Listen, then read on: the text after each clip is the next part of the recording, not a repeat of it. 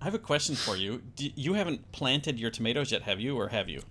Outside. So yes and no. My tomatoes are still very happily living in the Metro Rack greenhouse that I built for them in my basement. They Yes. are yearning to go outside. They are getting to be tall enough that I'm a little worried about them. Oh. Kayla and I decided late to try to do a garden, so ours are still sprouting downstairs. Um, because I was aware, even when I was visited you, you had yours going Yeah. in your thing. So, part of me was aware of that, but I just thought it was a Ben thing, not like a good gardening thing. Um, and so then when we got some seeds and we're like, oh, we have to wait until no more frost to put these in the ground. And then I forget who it was. It was like, well, you're not going to get any tomatoes if you Yeah. get tomato plants. You don't get tomatoes to plant in your garden. I was like, oh, so anyway, we Googled some things and we got it going like almost a week ago, I think now. But we do have some sprouts, but it's the hibiscus. It's not the tomatoes yet, I don't think. So we'll see if we end up with anything. I don't know. It's an experiment for us this year. But I didn't know if you'd put yours in the ground because it could snow tomorrow. It certainly could.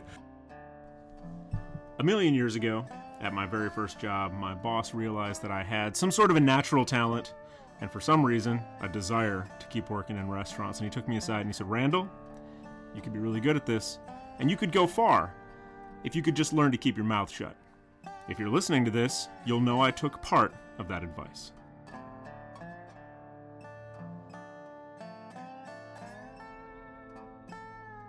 And you know what? Let's start there. Ladies and gentlemen, welcome back to In the Weeds with Ben Randall. I'm Ben Randall. And I'm Stephen Cadwell. And so, in as much as we constantly talk about weather on this show, because Steve and I have reached an age where we talk about the weather, I planted those tomato seeds a month ago, maybe a little longer ago.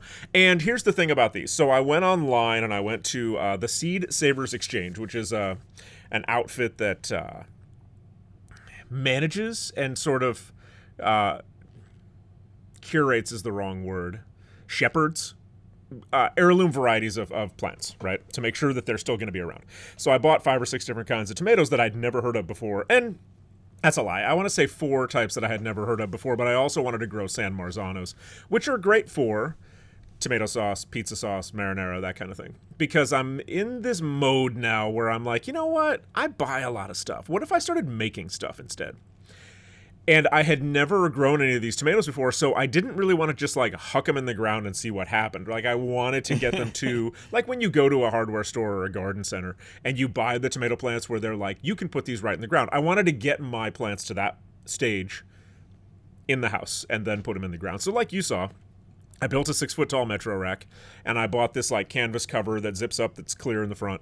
And I made a tiny little greenhouse and I bought some plant lights and whatever. And so I have 5 varieties of tomatoes and 2 bell peppers, plus oregano, basil. Oh, this is cool. I haven't told you about this yet.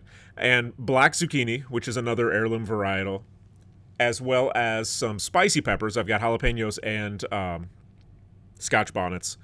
But I learned a thing that I totally should have learned long before I was in my very early 40s, which is, you know when you have a head of garlic sitting on your counter for a little too long and it starts to send out green shoots?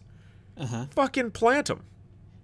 I have 8. I have a whole head of garlic that went to seed, essentially. Not went to seed, but started sprouting. I have 8 garlic plants growing in there now. And not free, but like I bought a head of garlic and I didn't use it, and now I'm going to grow 8 more heads of garlic, which is wild. Nice. So does the one clove sprout, will you just get one head from one garlic plant? Yes, I believe so. I've never grown garlic before. Yeah. I don't know where garlic normally grows either. Does that grow in, is it our zone? Yeah, garlic's going to do just fine here. What I'm a little worried about, though, because like you noted earlier, today it's Sunday, ladies and gentlemen, April 16? Yeah. And in Chicago, for the last like 6-8 days now, it's been between 68 degrees and like 85 degrees, right? Tomorrow it might snow. Because Chicago, right? Like, yeah, this is probably being influenced by global climate change and all that sort of thing, but also Chicago just does this shit, right? This is just what we do here. Whatever. So, I'm very glad that I did not put my plants out this past week when I was on vacation, Yeah. which I had tons of time to do, but I was like, I don't trust you, Chicago. I really don't. Yeah. And that's one of the reasons why we also didn't, because I thought, well, I'll just plant them in the ground and we'll see. But then everywhere was like, no, you want to wait until however long after the last frost or before the last frost or whatever. And then one of the guys in the improv troupe I've gotten connected to measures snow, or I think currently even still does, or as a past job would measure snow for the weather service. And the last weekend when we met, he's like, yeah, as you guys know, or he says, I used to do this job, or I have this job, and we could get some snowfall until into May even. Yeah. Yeah, and then I looked because there's a website that tracks like frost dates, average last frost dates for the whatever area you're in, and so you just put in your zip code and it will tell you. And I'm like, oh wow, I've got a few weeks yet before I could safely put seeds in the ground if I'm going to grow from seed outside. So we better get these started if we want any fruit this year. So. And I found so Kayla and I are doing the budget version, and this was an experiment for us this year. So what we did is we bought a set of seeds to make salsa. Right. So salsa garden. We got a bunch of different peppers and some tomatoes and whatever. And also check out wherever you are, dear listener, check your library. Here in Niles, Michigan, they have a seed library. Ooh. So we got a couple different kinds of tomatoes, and we got some hibiscus seeds as well, just the flowers, not we can't make tea with it. It's the wrong kind of hibiscus, but we didn't even need a library card, although I have one. You just go in there and go to the seed garden, and they give them to you for free. Now, the hibiscus must be a little more prolific in terms of their seeding, because that package of seeds just had oodles of seeds in it. We got some zucchini and some tomato seeds as well, and I think each one of those packets the zucchini had 3 seeds, and the tomatoes I think each had four little tomato seeds each. But hey, you can't complain, right? Because they're free from the library. So check your library out. Maybe they have something too. And our budget version is just on a table downstairs, wrapped in an electric blanket underneath and around it. I've got a bunch of Solo cups in some roasting pans, and with saran wrap on top, with just a regular fluorescent light, not a grow light, so it doesn't have the full spectrum, but it will still grow plants. Yeah. Down close to it to try to generate a little heat on the top as well. So I think we'll invest a little bit more next year and get a Metro rack, because the guy that I was learning from on learning the cheapo way to do stuff on YouTube also had a Metro rack with a lot more lights than what we have, because we just got the one.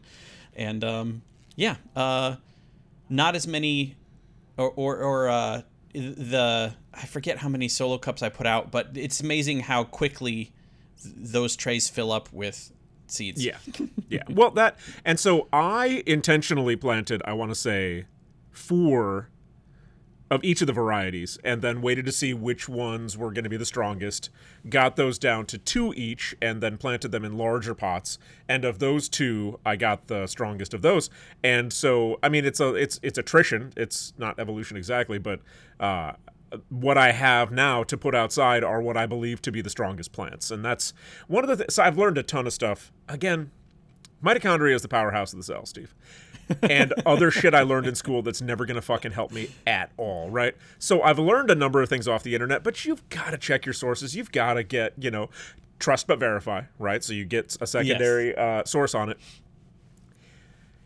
Speaking of budget, I never put it together that when we did our composting, which we always did, and then shit would just grow out of the compost. Well, that's because there's seeds that we put in with the compost. And even when we give the chickens things to eat, a lot of times those seeds will just pass. And then all of a sudden it'll be like, oh, look at all these butternut squashes that are growing in the chicken run or in the veranda. And never put it together that it's like, wait a minute, what I should be doing is not paying for seeds. We eat tons of bell peppers here at the house. I could plant those seeds. I have garlic that goes all sprouty. I could plant that shit, right? So the jalapenos that I'm growing, I brought those seeds home from work because we were using jalapenos for something and we were taking the seeds out. They're sprouting just fine, So these days, one of the things that I'm trying to really do, in addition to the recycling that we do, and by the way, municipal recycling is a scam, but it makes me feel better. In addition to storing things in our fridge, like leftovers, in glass jars instead of having Tupperware and plastic containers and stuff like that. We're trying to reduce our waste as much as possible. That'll help you financially too. If you're like, so I have an orange tree, 3 avocados, and a grapefruit tree that I've grown all from seeds here in the house. That's all just stuff that I would have thrown away. It's all just seeds and avocado pits, right? Now, do I have an avocado and citrus empire going on? No. Talk to me in another 5 years. Maybe I will. I don't know. I'm currently trying to sprout some lemon seeds as well. I don't even eat that much citrus, but like, I don't know. They're fun. They're very pretty plants. Yeah. One of the interesting things I saw, and I don't think anything I'm growing is like this, but I also, we acquired some seeds, so it'd be real easy to, you have to dry your tomato seeds, right? Scoop them out or get them out of your tomato and let them dry. If you're going to store them, goop off them. Yeah, no, you can just straight throw those into some dirt, and they will sprout. But if you're going to if you have to wait over winter, unless you have a place for them. Anyway, but I was reading somewhere, I was like, and it was telling me which tomato varieties, like, well, this one, you can't just grow from a tomato because it won't grow true to type. Sure. So, and I don't know, I mean, I think there's some corn that might be like that, but some of it has to do with needing cross-pollination versus self-pollinating. Right. So there's some normal biological reasons, but also some of it might be Monsanto trickery in order to prevent you from being able to grow them yourself. So I guess that's the one caveat there is you're more likely to get a plant that grows true to type if you're buying an organic tomato at the store and saving those seeds. Just because you're right, it likely has not been messed with in such a way that, a company like Monsanto wants the farmers to have to buy seed corn from them every year. That's a subscription service-based profit model, as opposed to, if we sell you some corn, then you can just save some of it and plant it the next year. That's not a good profit model for that company. So, of course, they build in a redundancy like that where you can't do that. Right. Now, if you get like those where you see the like goofy looking tomatoes that are, red, but they're kind of orange striped, and there's yellow tomatoes and there's green ones and kind of purple ones and stuff, and they're all in that bin at the grocery store, I bet you anything all of those will grow just fine. Yeah. Well, I mean, and something like a tomato, like, what does it hurt to try? And even the ones that aren't growing necessarily true to type, doesn't necessarily mean it's a bad tomato, right? Right. And you may have some issues with cross-pollination. You may have some issues with the plant not wanting to propagate itself, right? So you may have to have more than one of each of those plants. The ones that I have are self-pollinating, so it's fine. And we seem to have plenty of pollinators in the backyard of my new house, including, honeybees and butterflies and stuff like that. But we're also intentionally planting, and this is, I would love to give you all a guide on this, but there are guides online that do a much better job than I do. We're intentionally planting flowers, perennials and things like this that are native to our area, because so many decorative plants out there are not, right? So if you get like Japanese boxwood, which is this is a little round bushes you see all over the place, not native to my part of Illinois, and they don't support any of the pollinator populations out there, right? So like, it's a plant, it's fine, but like butterflies can't eat it. It's not something that supports that biosystem, right? So we're intentionally planting things that do. Some of those things are kind of weird, right? Like, do I really want to plant milkweed? No. It would be good. It's part of the Illinois prairie system. I don't really want that in my front yard, though, right? So we're doing other things instead. My daughter loves marigolds, which I just discovered is her favorite flower. She's 10. It may change. Who knows? But it's the flower that she can most successfully draw, so it's her favorite. So we're going to plant a bunch of marigolds, which are great for pollinators. Nice. And milkweed, correct me if I'm wrong, don't monarch butterflies like milkweed? They do. They love it. Yeah. There's a house we walked by when I walked the dogs that I don't know if they planted it, but they let it grow intentionally, and I just remember seeing it. I had a couple little stalks of it growing in the bank in the front of my house that I weed whacked. Well, it can produce hay fever in certain people. It's not the primary one, which is goldenrod, I think. Like, goldenrod really sets off hay fever in some people. However, there's enough people who either mistake the two or react to both or react to just one that it's deemed a weed, and people will take it out. Yeah. I tell you what, though, walking the dogs this morning, a lot of the trees, because of the heat, I think, are blooming, the flowering trees. I think there's some flowering dogwood near me, or at least it's a white flower on a tree. Yep, a lot of honeysuckle in our area. And it was beautiful, and it was beautiful until the sinus pressure that was building in my head prevented me from enjoying it. But now I'm back inside, and I'm feeling a lot better. But out there, I was like, oh, this is beautiful, and boy, howdy, is the pollen count high right now. Yeah. So we were discussing this just last night because we built I have a solo stove, which is like it's the fanciest ass garbage can fire you're ever going to see in your life. Super shiny stainless steel. And it's built in such a way that there's like intentional airflow built into the can. And so, sorry, I wasn't waving you away, Steve. You guys can't see this. We also have fruit flies in my house. So that's a symptom of the way that I cook and the amount of plants we have in the house. And I'm trying to handle that problem, but it's complicated. But we have this solo stove, and we had a fire last night, and we were looking at the backyard, my wife and the kids and I. And if it was up to my wife, every square inch of the backyard would be flowering, fruit-bearing plants that were beautiful with like a fountain and shit. And the kids are like, yeah, but the sprinkler part where we get to run through it and have like a legit backyard we can play in. What about that? So we're trying to figure out what to do. And ladies and gentlemen, if you want to see the ongoing back and forth about that, once it stops snowing here in Chicago, best way to see pictures of the food that I make and the plants that I'm growing and all that, Chef Ben Randall on Instagram. We also have a Facebook page and a Facebook group. And if you have anything, like if you know how to get rid of fucking fruit flies, intheweedswbr@gmail.com is the best way to get a hold of us for more long-form kind of stuff. And Steve runs a website for us.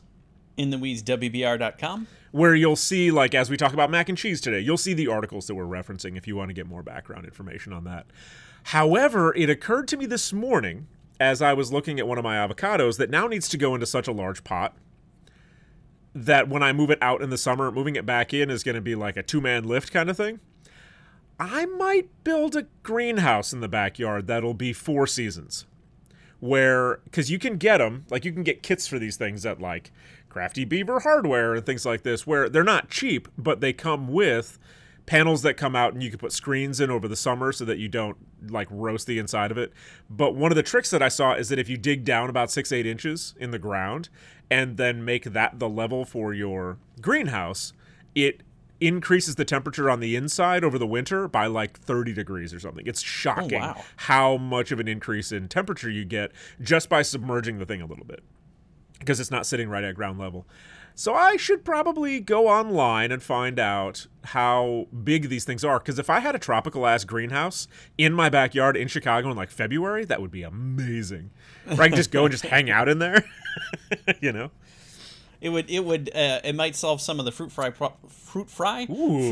problems if they're part of it's just all your plants in your little Metro Rec greenhouse, and you definitely have a place for tomatoes. I imagine the trees at some point would outgrow that too, though. Possibly. The thing about avocados and coffee, you can deadhead them, which is where you take the highest bud and clip it, and then the tree goes out rather than up. And I might have to start doing that with my avocados. They're actually really progressing more quickly than I thought they would. They're big. They're big trees already. And it's only been like I moved one avocado from the old house here, so that would have been last July. But the other ones I sprouted here, and they're already 3 feet tall. I mean, these are big plants. Yeah.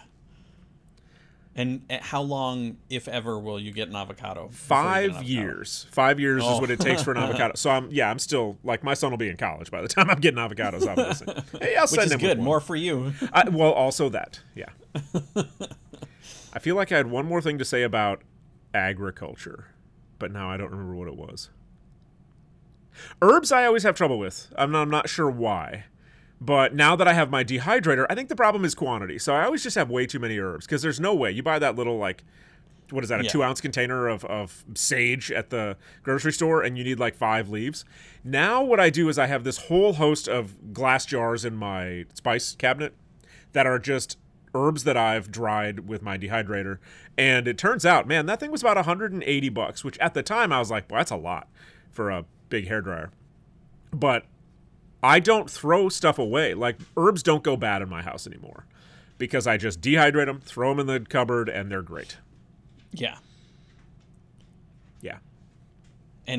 But you said you have trouble growing them, or you have trouble.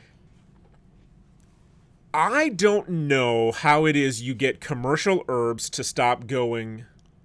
So they always go way too tall and then they fall over and die. Mainly it's cilantro and parsley. I think I have some sort of a trouble with supporting them. I don't know if I'm not planting them deeply enough or what it is.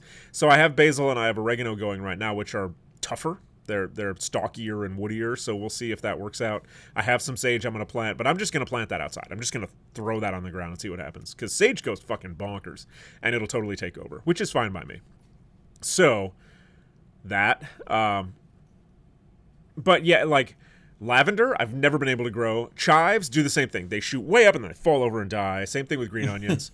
But this is the summer for me to experiment with that stuff. Now that we're in like a house where if I'm growing a bunch of stuff like that, it is not going to look like a waste because I can always, like I said, dehydrate it or make something out of it. Yeah. Tangential question. Have you noticed any difference in egg flavor depending on what the chickens are eating? Not really. Excellent segue, by the way. A friend of mine year and a half ago, 2 years ago, gave me a bag of marigold flowers that she had harvested from her back lot, and she was using them for baking. But she had way too many, and she knew they were going to go bad, so she gave me some, and she was like, I hear that if you give these to chickens, they love them. And I was like, okay, cool. We did notice, because even with regular backyard chicken eggs, the yolks are richer and darker, almost to an orange as opposed to a yellow. We did notice that when they ate those marigolds, those fucking things were orange. They were like bright orange yolks. And, they're omnivores. Chickens are monsters. They'll eat anything. But you do want to give them variety. We feed them an organic feed that we buy at a feed store, which we have not noticed any issue with egg production. So that conspiracy theory can go away. But we do also give them, like, table scraps. And I grilled some ribeyes. It was the first grilling day of the year a little while back. And I grilled some bone-in ribeyes. And we ate them, but the bone still has meat on there, so I'm going to give the chickens those today. I can't say that I necessarily noticed that it's like, oh, this is clearly a marigold egg. Yeah. But we did see a difference in the color of the yolk. And they're such small animals, the change is almost instantaneous. Like, you give them marigold flowers, the next day those yolks are bright orange. So now you need to experiment to try to get multicolored egg yolks, different egg yolks. Or like red, right? Demon eggs. Give them a bunch of lavender, see what happens. I don't know that I want a lavender egg. That sounds kind of gross. I like lavender, but I like lavender in more of like a soap candle kind of a thing. Oh, so marigolds. My daughter has this lemon cookie recipe that she loves. It's a straight sugar cookie recipe, but it's got a whole bunch of lemon juice and a whole bunch of lemon zest in it. What I love about it for her is the variety, the versatility of it, because we dehydrated a bunch of different berries and made sugar out of them and ground them up with sugar. So she has blueberry sugar and raspberry sugar and blackberry sugar and strawberry sugar. And when you ball up the cookie dough, you roll it in that sugar and then bake it off. Anybody, if you've ever been to my Instagram, you've seen those cookies. So I want to go one step crazier with that and make a brown butter, put marigold leaves into that, because I have some culinary marigold that is dry that we use for my daughter's candle making projects. I want to put the marigold in the butter, let it steep. Not when the butter's like super ripping hot, but just warm enough that it'll steep. And then chill that butter down and use that to make those cookies and make a lemon marigold cookie, because I think it would work, and I think it's just fancy enough, because she still wants to start a business with her friends, having a bakery out of our house. That's the kind of like eye-catching, like what the fuck is that sort of item. I feel like that could be a good picture, and it would be a good, like, draw. Like, these are kids who are making cupcakes and whatever, but they've got these bonkers fucking cookies also, right? Which we wouldn't call them that, because we're trying to sell to other 10-year-olds, So, things like that, I need to figure out how best to do, because I know you can do brown butter in cookies. It's just that it's difficult to cream that, as far as the creaming method of a cookie dough goes, because it's already had the liquid taken out of it, so I need to figure out how to do that. I don't necessarily know that I would love that cookie flavor-wise, but it just sounds interesting, Yeah, I don't think I've had anything with marigold in it. We used it in some candles when my daughter was making candles for her candle making project thing. We're gonna make some more this week at some point, I think, because my niece, we're going next weekend to Detroit for my niece's birthday party, and I think my daughter wants to make her some candles. But for the most part, we've done lavender candles, and we also have rose petals, culinary rose petals that we've used. So the lavender is going to be not a brand new thing for us, but eating wise, it'll be a new thing. Nice. The other day when Kayla was going through the freezer, she's like, "Oh yeah, I forgot that I'd frozen all these oranges that we got in one of those like $5 gonna go bad box." Yeah. So she peeled them and segmented them and froze them. So she's like, "I'm gonna try to make orange juice out of these with the juicer." And then her impatience, according to her, got the best of her, so she put them in when they were still a little frozen, which the juicer just interprets as everything as pulp then. So like a millimeter or two of juice and then all this pulp. And so she decided instead she was just going to make orange muffins. She's like, that has to be a thing I can do, right? Yeah. And so she did, and they actually turned out really well. So I have no complaints about random what was going to be orange juice becoming orange. I don't know whether they're muffins or cupcakes. They aren't terribly sweet, so I will call them muffins.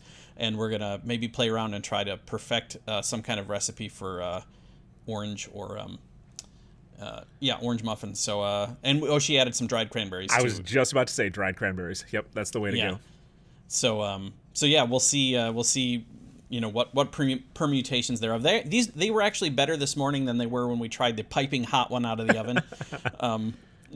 To give it a go to see what it was going to be like, but so I don't know if marigold would go well with orange or not, but guaranteed it would. At the very least, they look like they would.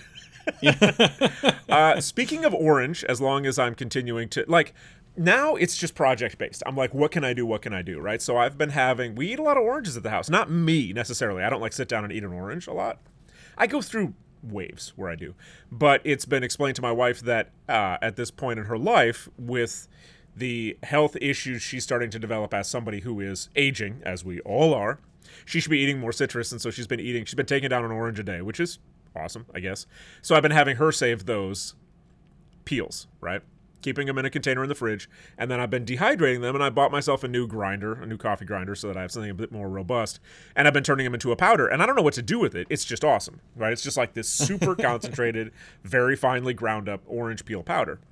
A little bit bitter, a little bit astringent, right? But I made orange cranberry muffins. We had some friends coming over, and I had ricotta left over because I made a lasagna or ricotta pizza or something. I forget what it was, but I had some ricotta left over. So I found a recipe for an orange ricotta cranberry muffin, dried cranberry muffin, and they were pretty good. But like all recipes you find on the internet, they're it was 80% there, right? Yeah. But we had also, and I put some of that orange peel powder in there. We had also taken a soap making class for my wife's birthday. We talked about this on this show? Yes, yeah. So this was at a place called Distinct Bath and Body, which is over on Milwaukee, just north of Irving Park. If you're familiar with the north side of Chicago, hard recommend. Sam and his crew over there do a fantastic job. And when I say his crew, I think he has one employee. And he makes his family work there too. So we did this class over there, and I happened to mention that orange peel powder to him, and he was like, I'll take it. And I was like, what are you talking about? And he goes, he's been trying to figure out a way to work orange into a soap for a while. And so when I went to pick up the soap that we made, because it takes 2 weeks to cure, I dropped off that container of orange peel powder. It was one of those a 6-ounce mason jar. No. I dropped that off earlier. Then when I went to pick the soap up, he came running out. He goes, oh, you got to look at this. And he had already made a soap out of some of that orange peel powder. So this would have been a week ago and maybe a week and a half ago now. I need to go back over there and buy some of it just because I helped him make it, right? It's got my orange peel powder in it, which is awesome.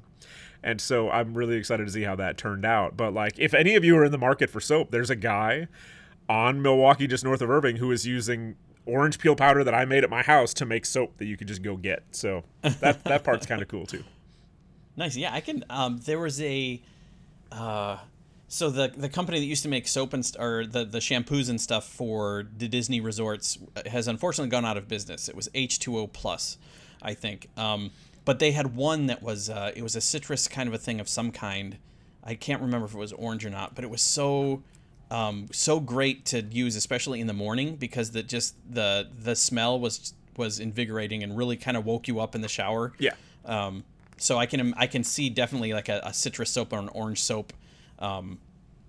Even if it's not necessarily adding anything to the to the soap in terms of cleaning you, that smell is definitely a pleasant thing in the shower. Well, and the variety, not to just make this a show where all I do is promote Sam's shop, but like the variety that he has in his store, we were talking about it. He goes, "You don't really buy one thing from me, do you?" And I was like, no, I just like changing shit up and seeing, because like the one that I have right now is an activated charcoal eucalyptus soap, I want to say, but I don't really pay that much attention to it.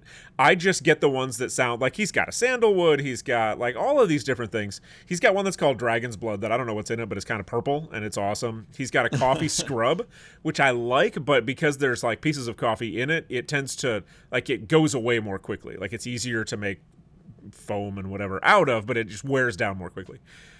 There's one, he has a coconut one, which I love, but it's one of the more popular ones. He runs out of it, but I could just go in there with my eyes closed and buy anything, and it's going to be great. Because I also sort of don't care. Like, I don't need to smell like one thing, Yeah. you know? And it's all soap. Like, we learned how to make the soap and how to mix the things together and all of that. So, like, that base stuff, even without any scent or anything in it, Yeah. it's all going to do the same job. Right. I like that quite a bit. So, that's a half an hour of us talking about not the stuff we were going to talk about today, Yeah. Steve. So, where do you want to start? Do you want to start with? Let's do this. We never covered. This is an article I sent you a while back. We never covered the rare fungal disease sickens dozens of mill workers in Michigan. Yeah. Because this was a while back. I forget when I sent this. Just a couple weeks back now. Or did you send me this? I forget now. No, I think you sent it to me. So this comes from Gizmodo. And a fungal outbreak has likely sickened nearly 100 workers at a Michigan paper mill, local health officials say. The infection is known to be caused by fungi that live in soil and decaying wood, but at this time, the source of the outbreak is unclear. Now, this is not really a culinary issue, right? So it might seem kind of strange that we're covering it on this show. However, I did just finish watching The Last of Us, so there's that. And also, fungi are mushrooms, so that's the tie-in there. The fungal disease, this is from the article, the fungal disease is called blastomycosis, named after the blastomyces fungi that causes it. People usually become infected by breathing in spores that have been kicked up in the air, though only around half will go on to experience symptoms. These symptoms are typically respiratory and include fever, cough, muscle aches, and fatigue. There's not much to say about this other than, like, yeah, when it comes right down to it, mushrooms and fungi in general are the engine on this planet for decay. Anything that decays, for the most part, fungi is getting in on that action. And apparently fungi is tired of waiting for things to die first. Yeah. I don't know that anybody died from this one, though. Yeah, I don't think so. And I think it's one of those things that can be treated, but it's like you want to treat it. You don't want it to go untreated. And it's such a large chunk. I mean, I don't know how many workers they have at the mill, but my thought was we'd been talking a little bit about safety and some other things. And it's like, you don't have to wear a respirator working in a paper mill?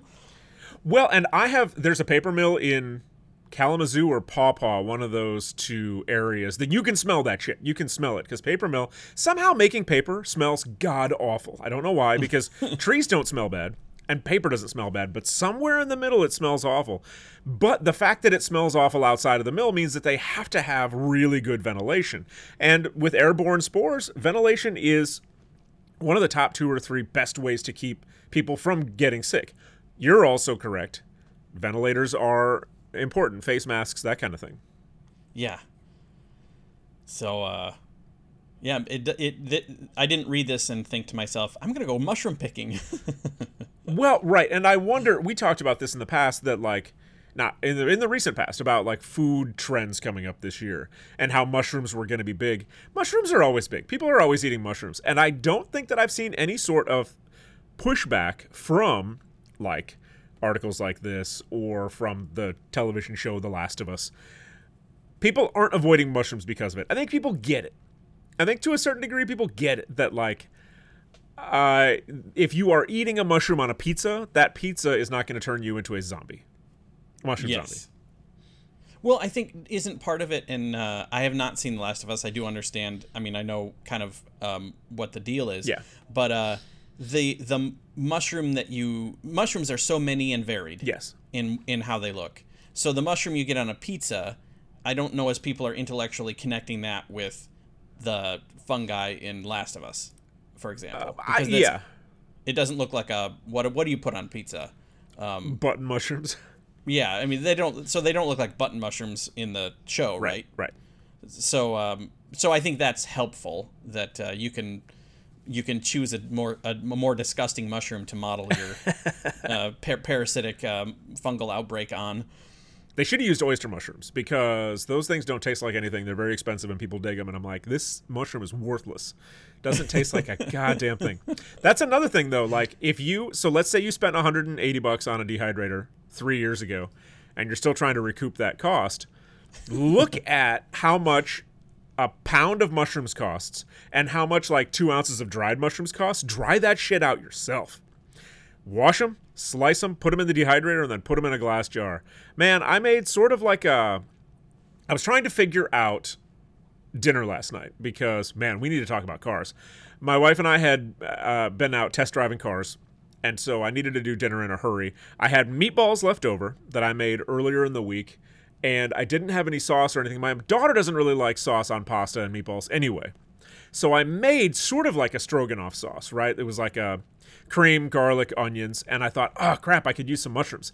I had mushrooms because I had dehydrated some baby portobellos and some buttons, and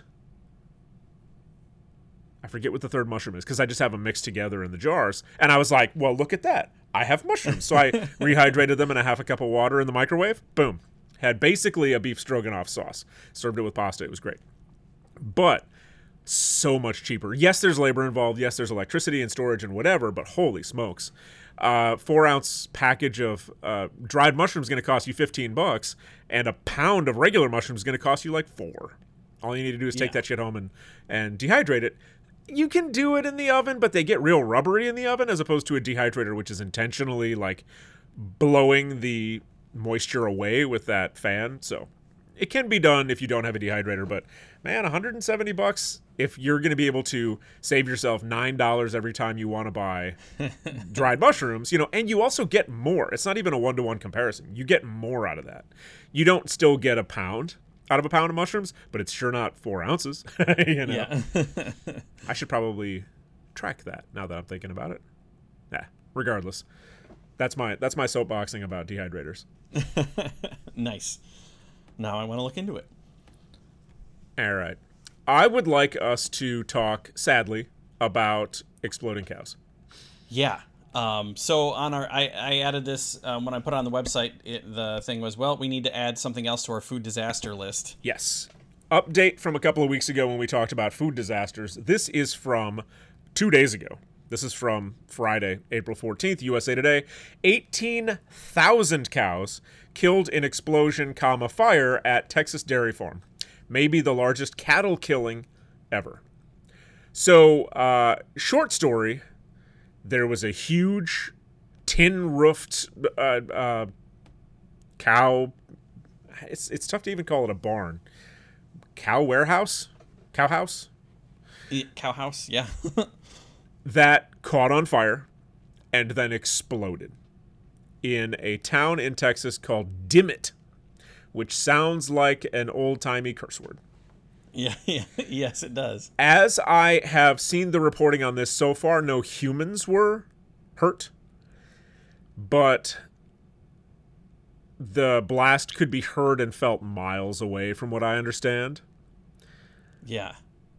And it is currently thought to be, because this was also a facility that made, speaking of dehydrators, powdered milk, that's how the explosion happened. That this was a fire that started either connected to powdered milk or separate from, and the powdered milk caught fire. And like we learned in our food disaster episode, lots and lots of food that's powdered, right? Flour. We found out about cornstarch. We found out about, what was the other one? Cocoa powder, maybe? This shit is explosive. Like, very, very, very explosive. Yeah. And it's crazy. Powder equals explosion is my takeaway. Right. And even just getting down to the bottom, it's like, what do you do with 18,000 carcasses? It's mind-boggling. I can't even wrap my mind around it. And it's such a, I mean, and it's pretty much obliterated this dairy operation, right? Which had only been in place for 3 years, I noticed in the article, which is, it employs 50 to 60 people. One person was injured and was taken to the hospital. No other, like, there were no human casualties. But, yeah, it was 90% of the farm's total herd. And you're right, the buildings are gone. So, if this comes back, like, I don't know that this is something you can necessarily insure for. I don't have a dairy farm, so I don't know, but like all of our cows got exploded. I don't know if that's something that can be insured for. The article here values each of the cows at about $2,000. Quote, the company's losses in livestock could stretch into the tens of millions of dollars. That doesn't include equipment and structural loss. Yeah. It's wild. It's absolutely wild. Like, at no point would I be driving past a dairy farm thinking, bet you that might explode. No way. Yeah. No way. It'll be interesting to see if anything else. I mean, because the sensational part of this is initially, of course, the giant explosion and the 18,000 dead cattle. So it'll be interesting to see if anything else comes out of this, like, just to, because you wouldn't think an operation that young would have issues with their machinery that would be causing something to explode, but I don't know. And this is, like, just for scale, ladies and gentlemen, this is a very large dairy farm. So, another quote from this article, even by Texas standards, South Fork Dairy was a behemoth. Its 18,000 cattle made it nearly 10 times larger than the average dairy herd in Texas. 15 dairies in that county yield 148 million pounds of milk a month. That's a weird way to measure milk, but yeah, I don't buy it by the pound. I certainly do not either. Are you doing math? No, I'm trying to get to, like, how do we fix this up? State and dairy officials are turning to the massive, messy task of cleaning up 18,000 charred carcasses. On its website, the Texas Commission of the Environmental Quality lists several rules for on-site burial of carcasses, including burying the animals at least 50 feet away from the nearest well and recording GPS coordinates of the site. Yikes. I guess I hadn't thought about that, but you're right. That's also a... Like, there are consequences further down the road, even not tied to, like, well, all the smoke and releases of possible chemicals and stuff like that. Where do you put 18,000 dead animals? Yeah. Because, I mean, the chicken folk, I guess, would have to be thinking about this when they're culling a chicken herd. But 18,000 chickens take up a lot less space than 18,000 cows. Yeah. And I don't know if, like, incinerator is an option for stuff like that, or, I mean, imagine for the cows, maybe more so. For the chickens, I don't know, because just disease-wise, I don't know whether... you'd think that would take care of bird flu, but... so I tried to Google it, but I did find this. 16.5 billion pounds of milk is more than 1.9 billion gallons. So I guess 16.5 billion pounds sounded better than 1.9 billion gallons, but that's both numbers are equally as incomprehensible to me in terms of imagining how much milk that is. Yeah, and milk still remains one of the few items in this country's food production that's broadly local, right? Like, as much as possible, milk stays kind of local because... you have, like, Dean's Milk. Dean's Milk is a national company, but what they do is they contract with farms and they supply in regions because it just doesn't transport well. Even if you keep it cold, milk, as soon as it comes out of that animal, it's on the clock, And so losing a producer that's 10 times larger than the other producers in that area That's a big deal for that area for milk production. However, we've also seen an issue in this country. I don't know. We've seen a trend in this country where people are drinking less milk, by and large. And so it's interesting that, like, now we have dairy operations that are having to discard milk because nobody will buy it from them because milk is sitting on the grocery store shelves. And there's nothing else to do with it because, by and large, they're also not equipped to make cheese or to dehydrate their milk or to put it in cans for condensed or whatever. And even those markets are flush. And so I don't necessarily know that we're going to see... Maybe we will. Maybe we'll see some scalping where milk prices in Texas will now increase and they'll go, oh, it's because of all those cows that died. Just like with the eggs where they were like, oh, it's because we need to make 700% our profit. So Right. maybe we'll see some gouging there. Scalping was the wrong word. We'll see some price gouging there, but I don't think that'll affect a big chunk of the rest of the country. I don't necessarily see when I buy milk for my job the increase in that cost because of these cows in Texas. I would be shocked. Yeah. Yes, and well, it's also so new. That dairy being just a couple years old. Granted, I mean it was producing a lot of milk, but being so young, you wouldn't think the market would have, unless there was, it's already put 2 or 3 other dairies out of business. I don't know. Right. And, I mean, you're talking about an operation that's so large that if they were to, let's say they have insurance and they can replace every cow and every building and all that, they're still looking at 2 years before they get back on their feet. Yeah. So I guess if you're in that area of Texas and you're producing milk, all of a sudden you can charge more, likely, just because there'll be local scarcity.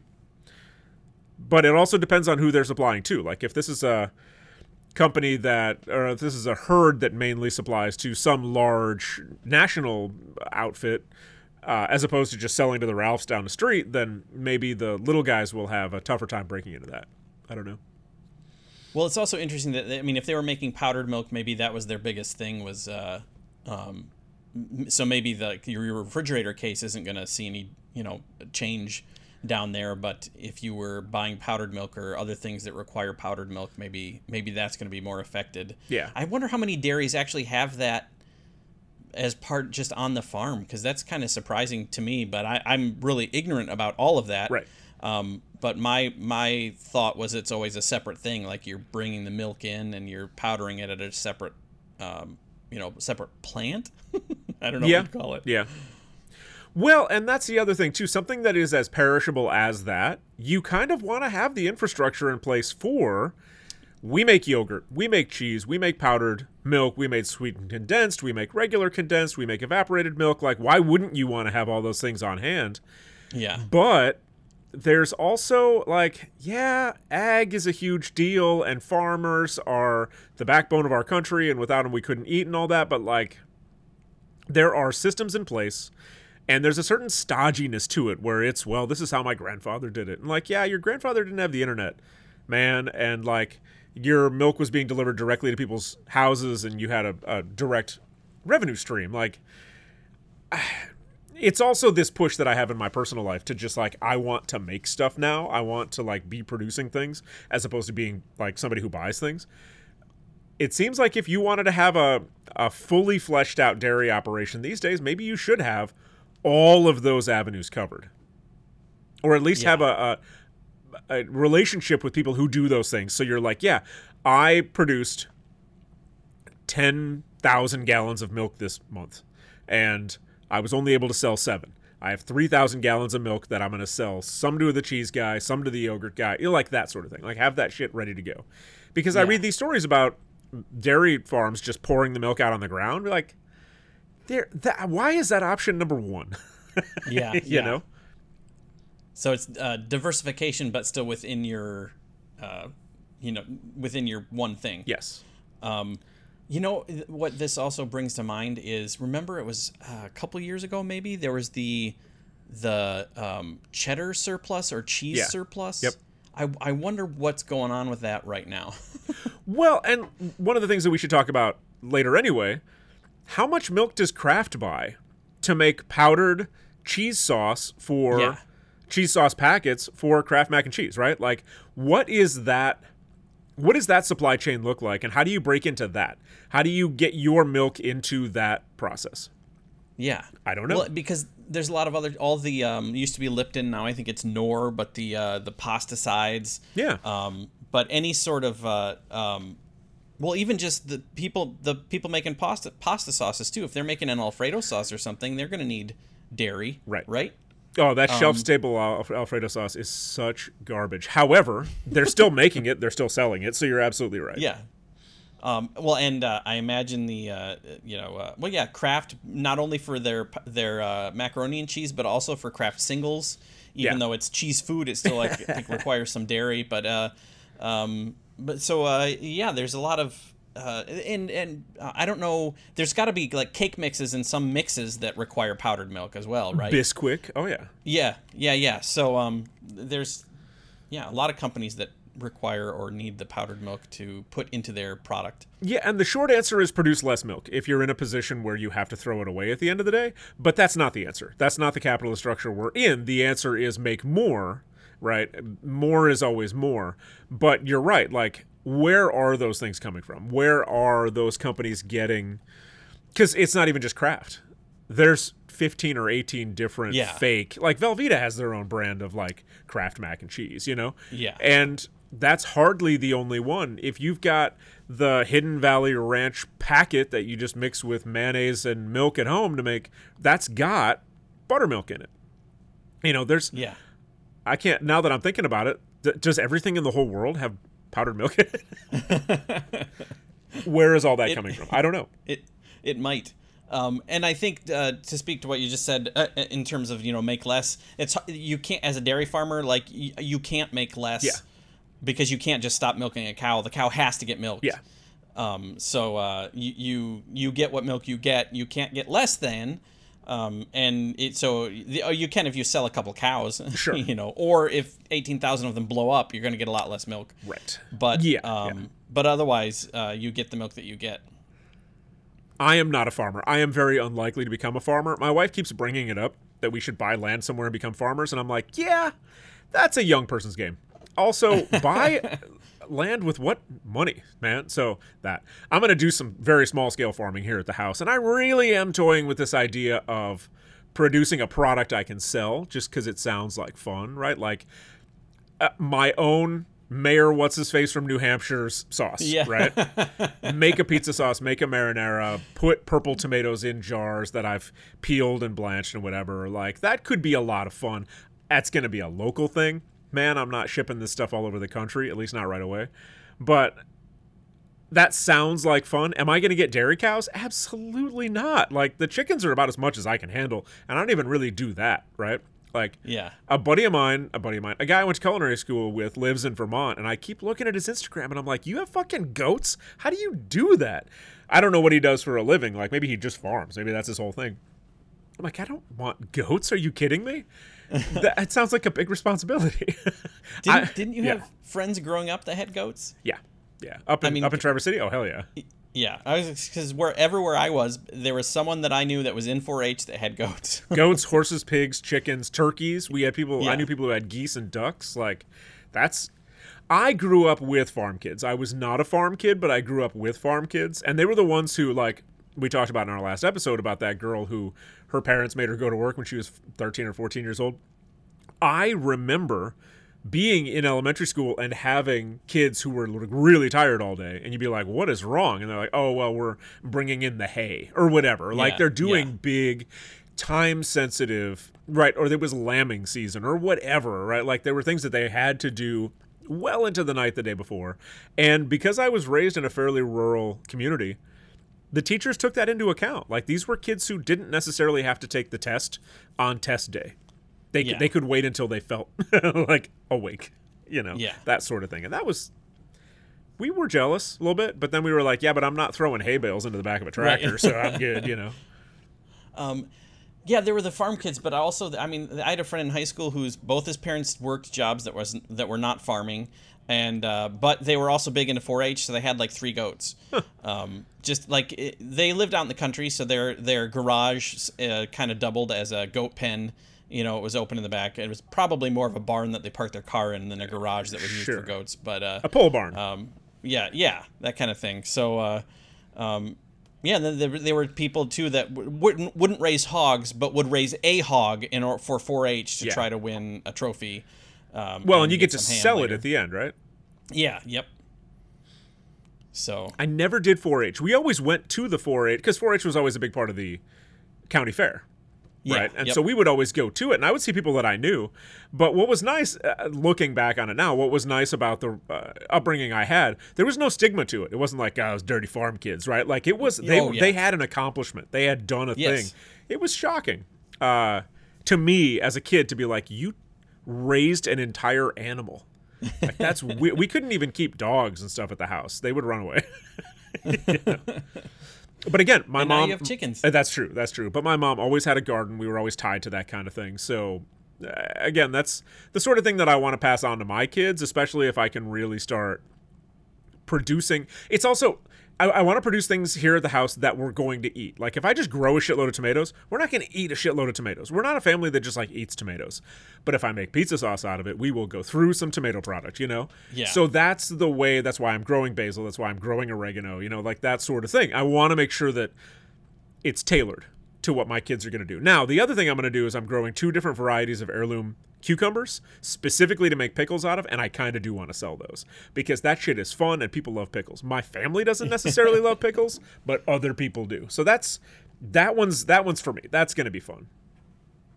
And that's a cool place to start. And if you're doing it if cottage industry Yeah, or yeah. out of your home, you won't necessarily have to go the route of farmers markets, right? Because as we Right. learned from Crooked Barn, that's kind of hard to break into, right? Yeah, it can be. And there are like vendor fees that you have to pay to get a space for a booth and all that. I would do direct to consumer. So I would build a separate Instagram. I would build a website. I would leverage that kind of stuff because we already have an audience here. I have an audience on my socials where I could very quickly turn that into like, here are some things that I have if anybody wants to buy them, you know. I don't know about easily. I could do it fairly quickly. Yeah. Yeah. Who is Crooked Barn? I've forgotten his name. Peter.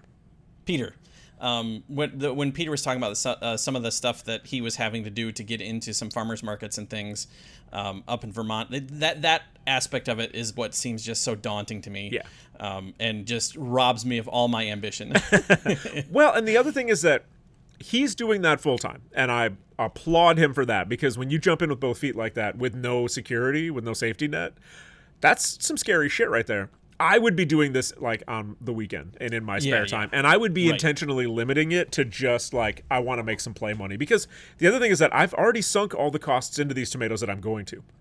All these seeds total, it cost me about $18, right? Everything I get out of them is labor cost. So that's all it is. I'm going to be putting water in, and I'm going to be taking tomatoes out, and then it's all going to be labor. I guess I need to buy, like, jars. But even then, mason jars don't cost that much. So Yeah. those will be built-in costs when I do pricing. But at this stage, like, that dude's got to continually buy all of the high-end meat that he uses for his sausages, and there's a lot of production, and he needs a space to rent and all this kind of stuff. The stuff that I'm talking about doing is it's low input, it's low labor, like it's more fun stuff. This isn't going to be my job. Yeah. You know what? This also makes me think, and this is, Peter, this is probably a terrible idea, but Ben, you need to send Peter some of your dried orange peel and see if he can create some sort of sausage with dried orange peel, which I can't conceive of anything, but if anyone can do it, Peter can. Oh, for sure. Like a spicy chicken orange sausage. Yeah. Huh. Well, Peter, if you're in, let me know. I can send you some. I have a bunch. I'm going grocery shopping today. I'm buying more oranges. We're up to our eyeballs in oranges here at the house. I can just keep producing that stuff. He may. I don't know what his the rules are for him in terms of sourcing materials either. So that might not be. He might not be able to use it. But let us know if nothing else, Peter. Let us know what sausage you would create with powdered orange peel. Right, that's fair. So I gave to my soap guy. I gave him that 1 6-ounce jar. I have another 6-ounce jar that's virtually untouched. But again, I can produce this stuff basically nonstop. And it's what I love about it is that it's essentially garbage. Would we compost the peels? Yes, we do. But instead, I'm turning them into a product that somehow has value somewhere, right? Like, I love that. I love that I'm taking something that is essentially discard, and I'm making it into a thing that has value. That's the thing that I like the most about this. Like the tomatoes in my head, because I'm gonna cross hatch the top of the tomato, blanch them real fast, chill them down, and take the peels off of them, take the skin off, so that I can put them in jars, and it's whole peeled tomatoes in jars, right? The skins, I'm going to save, I'm going to dehydrate, and I'm going to powder them, because powdered tomato peel I could use for everything. Like, that would be amazing to go in or on sourdough bread. It could be just to bolster a tomato sauce. Like, there's no reason to throw anything away out of that product. And especially if they're purple, right? Like, why would I throw that away? I say that's where a lot of the antioxidants or whatever is in the peel, especially the purple ones, right? Yep. No update from purple tomato people. So I still have not gotten those seeds. But like, now that I've thought about it, I don't know that I want those seeds, because they are so specifically GMO. I don't think I want to grow them next to my heirloom tomatoes, just in case they do cross-pollinate. I want to keep my heirlooms separate, you know? Yeah. And I don't have a good way to separate them in the backyard, you know? Yeah. Until you get your greenhouse. Till I get that greenhouse. I should set an upper price limit and be like, okay, I will buy a greenhouse up to this price, and beyond that, I'm not going to do it, and then start looking, you know, and see if it's even a viable option. I know we're going to get some comments from some folks. We have some makers in our audience, which I am jealous that you folks have the kind of skill sets that allow that. Some of you are going to be like, just build your own. I will not be able to build my own greenhouse. That's just not going to happen, right? The best thing I can do is buy something that's kit-based that I just assemble on my own, so that I know it's not going to fall down. I would love to be that guy who just like goes and gets some wood and builds a green. That's not me. I'm not that guy. Now, never having priced greenhouses at all, I don't know how much they cost, but it sounds like you have to buy a car first. Oh, correct. And excellent segue. So, ladies and gentlemen, this isn't necessarily food-based, but like Steve and I have said over and over again, customer service is customer service. Remember, I got the better part of an entire office at a dentist's office, like all of those people who worked there. I got most of them fired one time, right? And that was recently. We've talked about that on this show. That, like, when you go up to a counter, let's say it's at a dentist office, let's say it's at a really badly run dentist office where you find out later everybody got fired because it was very badly run. And you say to them, hi, I've been here for an hour. We had an appointment, which in my world translates to a reservation. We had an appointment. What the fuck is going on? And they're like, oh yeah, no, we had this problem like 5 hours ago that we didn't tell anybody about. It's going to be a little bit longer. That is bad customer service. I am a customer. That person behind that counter is in the position of working for customer service. Whether or not they think that they're an office employee at a dentist, they are in customer service, right? So, establishing all that. Ladies and gentlemen, if any of you have tried to buy a car recently, holy shit. I remember when we bought the car that we're getting ready to replace. We have a now 15-year-old Subaru Forester. It is a champion. It is a workhorse. It is dying. Right? It's not even dog years, right? Like 15 years for a Subaru Forester the car's like 120 years old. It creaks. It doesn't even have to be on. You can just walk over to it and listen to it creaking. It's like the entire car is made out of my knees right now. It has been a fantastic vehicle for us. We got to get rid of it. And what's going to happen is, like, we need to get rid of it, because what's going to happen is it's going to just explode and take out 18,000 cows. So when we bought it, man, were they desperate to sell a car to us. They were like, buy this car. Please buy this car. It's going to be great. Let me give you this. Let me give you this. And cars were a thing that, like, this is 15 years ago, you would go and you would have like 3 salespeople swoop down on you. They're all trying to give you the best deal, and they want to give you the heated seats, and they want to do this and that. Boy, now buying a car, you walk in and they're like, oh, more people. Great. Right? So I'm going to do this out of chronological order, but it's all about the test drive, right? So we test drove. So yesterday we test drove a Honda CR-V. Hybrid, like partially electric. Honestly, that might be the car we go with. It was pretty awesome. The dude who was our salesperson went with us for the test drive, which I thought was fairly standard. Talked up the car the whole time. Whatever. It was great. He's got a shtick because, ladies and gentlemen, also, customer service is performative. If you are in customer service and you find out you're bad at it, take an improv class. It will help you like you would not possibly believe. The public speaking class that I took in college, informs a lot of what I do customer service wise. You don't have to be the person selling a car. You can play a character of somebody who wants to sell a car and then go back to your regular ass life, right? Steve knows all about this. This guy, Chris, who was trying to sell us a Honda yesterday, great at it. He's got his shtick down, but it wasn't greasy. He did the thing where that my brother does this instinctively. Within a couple of minutes of meeting us, he found one point of connection between my wife and I and him, shared interest kind of thing. And he reiterated it 2 more times, really established a connection. Did it have anything to do with cars? Fuck no. But that's how you humanize the whole process, right? So that was yesterday. Last week, we went and drove a... and he had taken pictures of both of our driver's licenses for their records. Great. Last week, we test drove a Nissan where the guy took pictures of both of our driver's licenses and then let us test drive it without him there. And he said people have a better, like, more honest experience if the salesperson is not there talking it up. And I was like, that's weird. I've never gone on a test drive without somebody there, right? Like unsupervised. And the guy was like, we suggest this route around the neighborhood, whatever, just bring it back. We were like, okay. And he had our driver's licenses and whatever. So we felt like, okay, we need to bring this back. We go to test drive a Mazda yesterday. Bottom of the list already, don't get me wrong. It's not what we want, but we wanted to give everybody a fair shake. Get there, we have an appointment. We wait for 30 minutes, 25 minutes. And in that time period, 3 different people come and talk to us and give us really hollow apologies about, like, we're finding someone to take care of you. We have an appointment. Great. We're now within a couple of minutes of me looking at my wife and being like, this is not a car we want really anyway. How much more time are we going to waste here? But she's a completionist. She wants to make sure that she's got all the information before she makes a decision, and I applaud that. So we finally had a woman come up to us. This is now the 4th person we've interacted with. And she confirms the exact make and model of the car that we want to drive away, take on a test drive. And within a couple of minutes, she comes back and she goes, that's the one we're going to have you test drive. And she hands us keys. And we get up, and then she walks back to her desk. And I looked at my wife and I said, when you set up the appointment, did you give them, like, your driver's license and stuff like that? And she goes, no. I said, I haven't done that either. We just drove this car away. Like, I understand they probably have a low jack on it, right? They probably have some sort of a tracking system on it, but they didn't know who the fuck we were. Yeah. And so we drove this car off of their lot to do a test drive. They did not know who we were. We could have just legit stolen that car. We could have just fucking driven that thing away.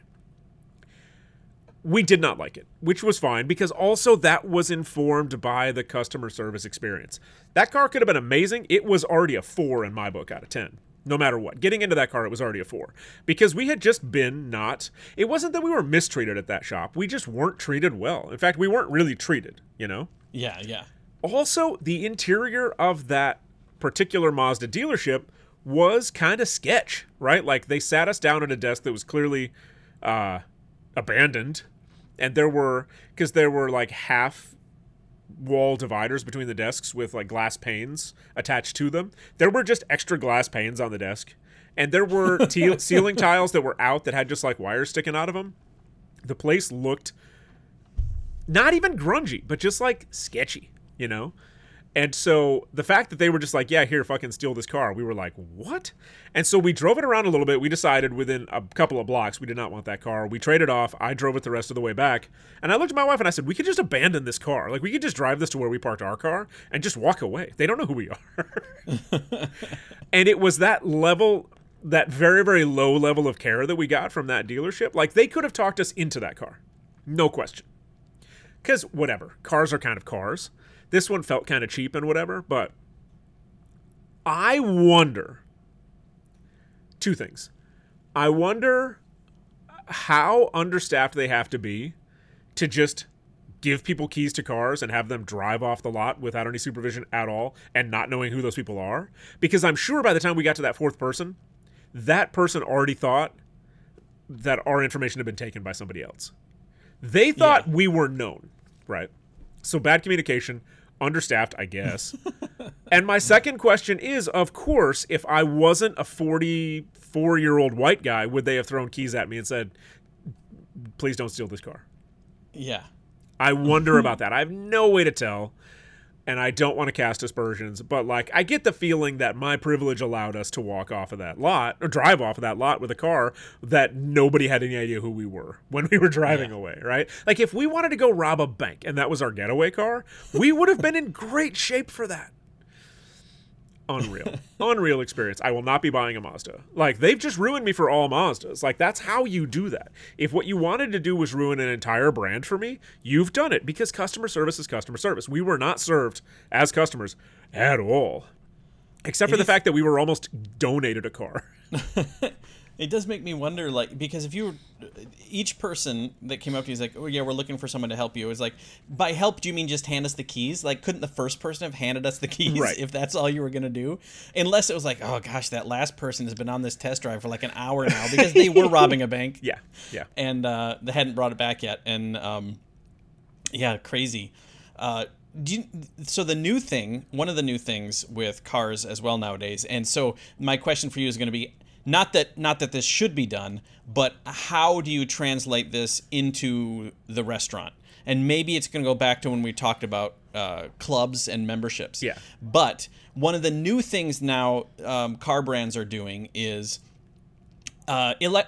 heated steering wheel, standard on every car. You want to use it, it's a subscription fee. Yeah. So like BMW is doing this. I forget who else is doing this. But it's like, yeah, your heated seats, all these seats have that capability, but it's going to cost you like $40 a month to get whatever package it is to actually activate this stuff to be able to use it. So yeah, all the buttons are there, but none of them are going to work until you subscribe to this service, because the cars are always connected to BMW via the cloud. Or whatever, and we can just turn the stuff off at our whim instead of you actually owning the car that you have and all of its gizmos.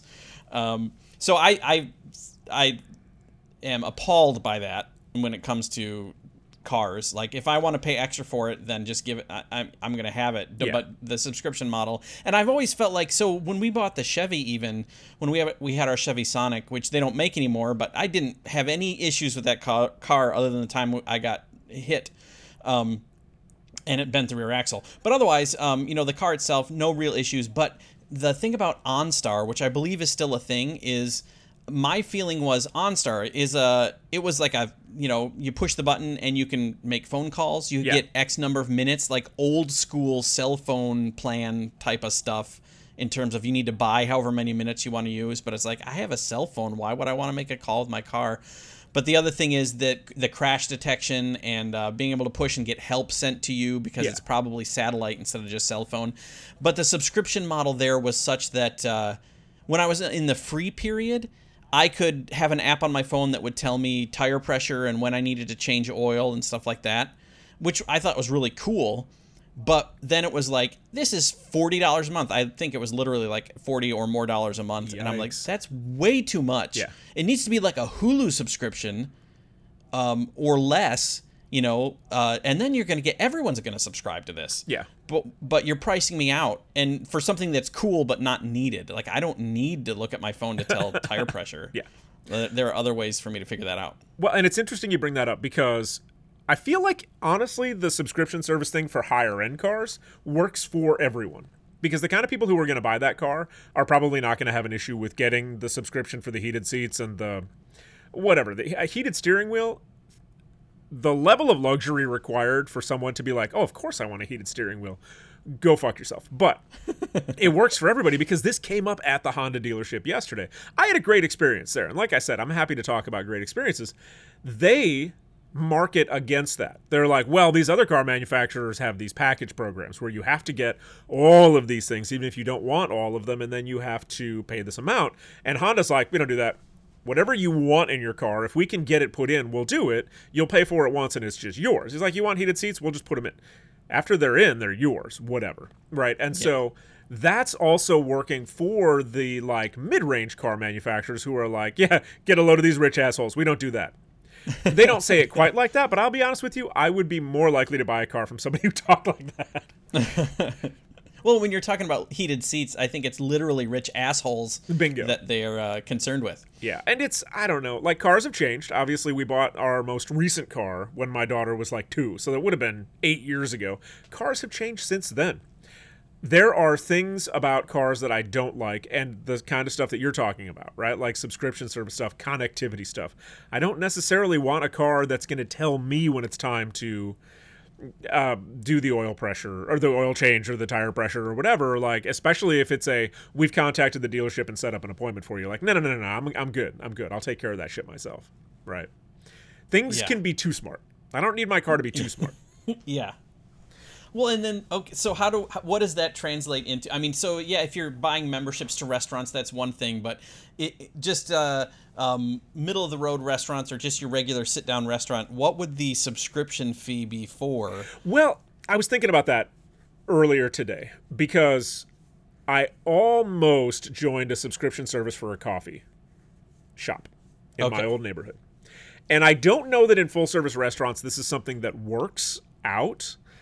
Because maybe I would get like a burger of the month subscription service where like once a month on a very specific day, there's a burger restaurant where I just go in, flash a card, they make me a burger and I'm out, right? Like that kind of thing. But a shorter duration subscription service to a restaurant isn't going to work for me.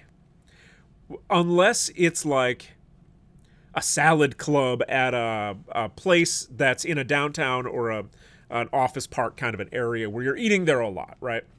But for me, a subscription service to a restaurant's not going to work. I almost got a subscription to a local coffee shop place called Percolator, which is in my old neighborhood, because they do have local free delivery if you're on their subscription service, which is like once a week, somebody trots a pound of coffee over to your house and drops it off. And you pay a certain amount, and they have guaranteed income based on that. So it works out for everybody. However, my favorite coffee roaster in Chicago, Taste of Columbia, which is over on Montrose and Cicero, just reopened like yesterday. And I went over there and bought 3 pounds of coffee, and I was like, thank God you guys are open again. Not to say Percolator's coffee is bad. Percolator's coffee is excellent. Taste of Columbia's coffee is better than that. And I am a fucking snob. Now, does Taste of Columbia have a subscription service? No. If they had one, would I be on board? Yes. That is where I think it would work out the best. Like sandwiches, maybe. Like, I see subscription as being a lunch thing because when you're pressed for time and you're working in an office and you're ordering lunch, that's the kind of thing that you could trick people into going, yeah, I'm going to get this thing that I know is consistent, easy, and I already have it on lockdown, right? Yeah. Well, but I think it's so, as far as just subscription services for restaurants, I think everything you're saying makes 100% sense. But I think if I want to translate this automotive thing, like where you're buying the car, but the heated seats you have to pay this subscription service. Like, how does that translate? These are the things that come to mind. Yeah. So, and it would have to be, I think, on a grand scale, like a Panera or some chain, because if you're just a single restaurant, I don't know as you could do this, but it would be like, welcome to Panera. Are you a Panera member? You are? Great. That means you get to use the indoor plumbing if you have to go to the bathroom. Right. However, if you don't, you get to walk across the parking lot to the porta potty over there, and that's where you have to go. So we're still providing a restroom, but that's where you have to go. Welcome to Olive Garden. You have a subscription? Great. Your spaghetti today will be served on a plate. You don't have a subscription? Here is a paper sack full of spaghetti. Yeah. Enjoy. Enjoy your feed bag. So it's more like you're penalizing the people that aren't a subscriber versus giving the subscribers actual benefits above and beyond what's normal. So it's like, yeah, here's your burger. It's not composed. It's just a bunch of stuff we threw in a bag. You have to kind of build it yourself. If you want us to build your burger, then you need to...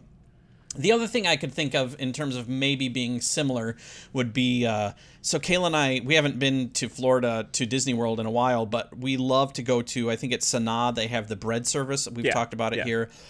So it's a bunch of different naans or pitas, and then a bunch of different dips. So if you had something like that, that would be like, you can only get this. You still have to pay for it maybe, but you can only get it if you're a subscriber. Yeah. So I think that kind of thing could work. It's not necessarily apples to apples with the weird heated seats, but it's more like this menu option is only available to members of whatever. Well, and the benefit there for the operation is we know how much to make. Right. So let's say it is you get an email that's like, hey, we just made this thing. This is your membership offer for the month. Would you like one? And people reply. And then because I could see that being something that you're stopping by a place to pick up the thing that's your let's say you have a how would this work best? Like you have any of these like bistro kind of places, right? But you have a subscription service thing for members where it's like, okay, our appetizer special for members only this month is, and then either you can order it to go and you just go and pick it up and bring it home with you, or it's a thing that you can have at your table when you come in for dinner, but you have to let them know that. And then again, the restaurant knows how much to order, they know how much to make, they are providing you a service that makes you feel, and a benefit that makes you feel like you're slightly better than the other rubes who go there. Or this is the kind of thing that you as a young married couple tie into a dinner party that you have once a month where you're like, oh, well, we belong to, Le Cafe Parisien's membership club thing. So we will always bring the appetizer because, these folks make it for us, that kind of thing. Like it turns into a socially value added kind of a thing where you get to be, you get to tell people, oh, I'm part of the club, Yeah. But even then, there's a lot that goes into that. Well, hadn't you talked, and this is a little, this goes back to the other version, I think, of the subscription kind of thing, and I don't know if we'd consider them subscriptions, but when you do, when you sign up for a farm box, like CSA kind of thing. Yeah, that's more or less, that's a subscription, right? Yeah.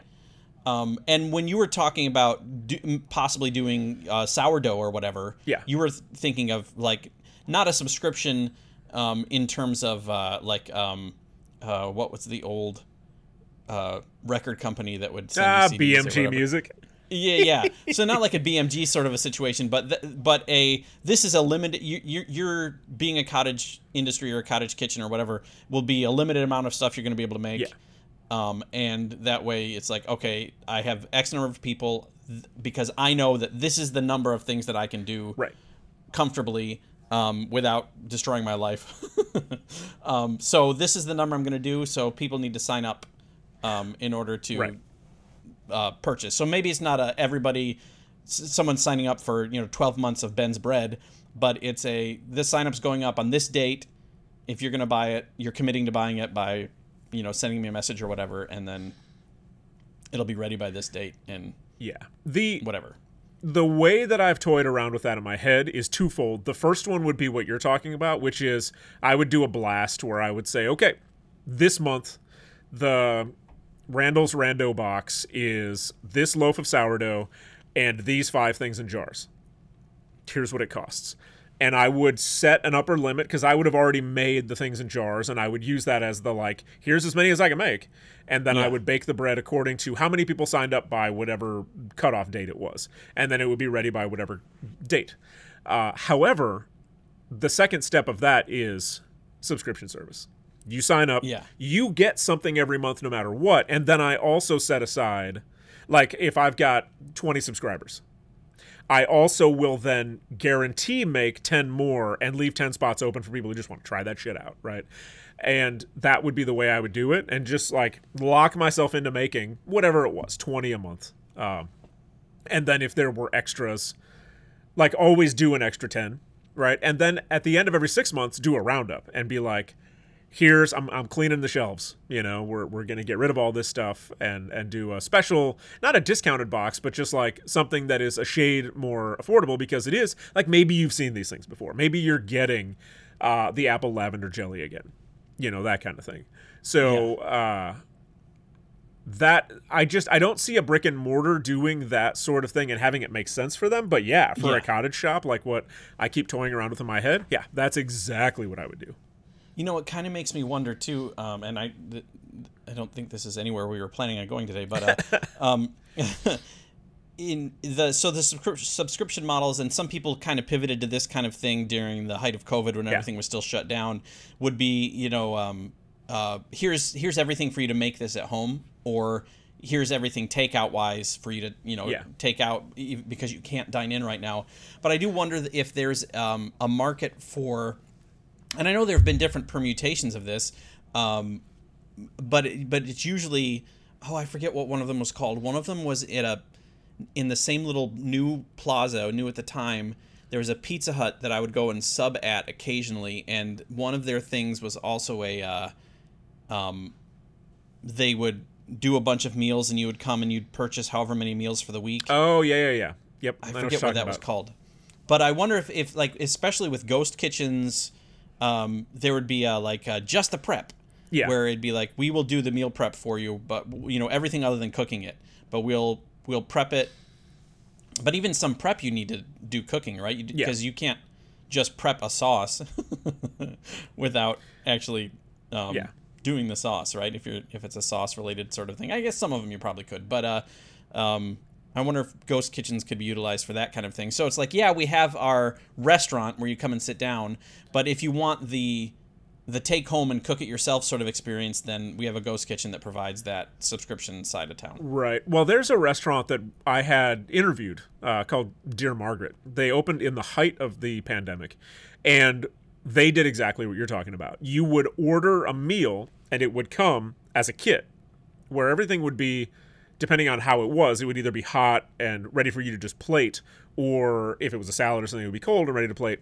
And where they really succeeded was they had instructions on what went where, but then they also said, take a picture of this and show us how you put it together on Instagram. And it was instant free advertising, and it was genius. And I got meals from them where I did exactly that. And it was kind of fun, to be honest. And so I could see that's one of those where you stumble, so you turn that into something funny, right? Like something happens, so you make a joke out of it. Making something where it's like, hey, everything sucks right now, but we're going to give you this little bit of work to do. You show us how it's awesome. That was a huge win for them. Yeah. See, I feel I'd be much more inclined to do something like that than the food boxes, the HelloFresh or whatever that get sent to you, because so much of that is limited by what they can send through the mail or deliver to you. Whereas if you're picking it up from a local place, you're supporting a local place, which is better. Yeah. And also they're not constrained by what they can send you through the mail. Exactly. And that's where I need to be careful with how I do, because I don't know how much driving around I want to do either, but how I end up doing this subscription service box thing, because like Chicago's a big ass area. And so do I want to specifically make stuff that I have to then put in the actual mail, or is this delivery, or is it pickup? Because I also don't want a bunch of weirdos coming to my house either, right? Yeah. So like there are subscription based folks that I need to talk to and find out what works best for them. Maybe there's a central area of Chicago where I'm just like, look, the pickup is, and I go to a spot and I'm just like, I'll be here for 2 hours. Come get your shit, Which I bet, I hate to say it, but I bet that would be cool for the people who are picking it up too, because whenever I've done stuff like that, I have taken the time to talk to the person who I'm buying it from, and that can be a lot of fun. Yeah. I was going to say, then you're like the guy that was trying to sell me speakers out of his trunk, only it's sourdough. Bingo. Yeah. Find a spot where I'm not inconveniencing one of those guys who has like a van that has a whole shitload of mangoes in the back of it, and they're like, mangoes for 9 cents, and you're like, oh, you stole those. I will totally buy some mangoes from you. I don't want to get in their way, These speakers, they were bought, and our boss doesn't want us taking them back to the warehouse. Like, none of this makes sense. And I was here to go to Staples. I don't need speakers. Yeah, I'm here. So this sourdough, chef said we didn't want it taken back to the kitchen.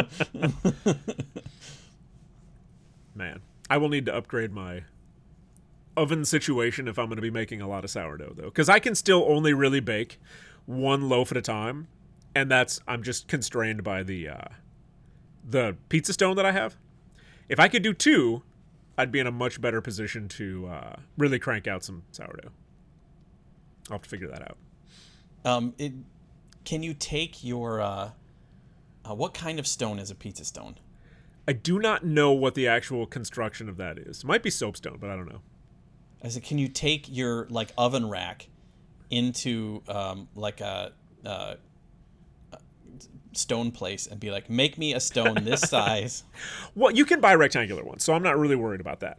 I also have that second oven. It's kind of little, but I bet I could also do I could probably do 3 at a time. The little ones for baguettes. Yeah, exactly. Well, and Just I not in a also, pan. ladies and gentlemen, if you've gone to my Instagram, you've seen this. I bought these cake pans that it's 8 little tiny cakes, right? So they're like an inch and a half deep, maybe 3 inches by 2 inches, right? So they make these little rectangular cakes. Found out I can make sourdough rolls that are about 95 grams in weight and put them in there. They rise just fine, and they're glorious. They are crispy on the outside. They're super fluffy on the inside. And I didn't have to do anything else. I just scale them out, round them off, let them sit for about a half hour, make them into torpedoes, put them in there, and then I just wait until they rise and I bake them. And they're amazing. I made some that were stuffed with cheese and my homemade roasted garlic powder. Those were amazing.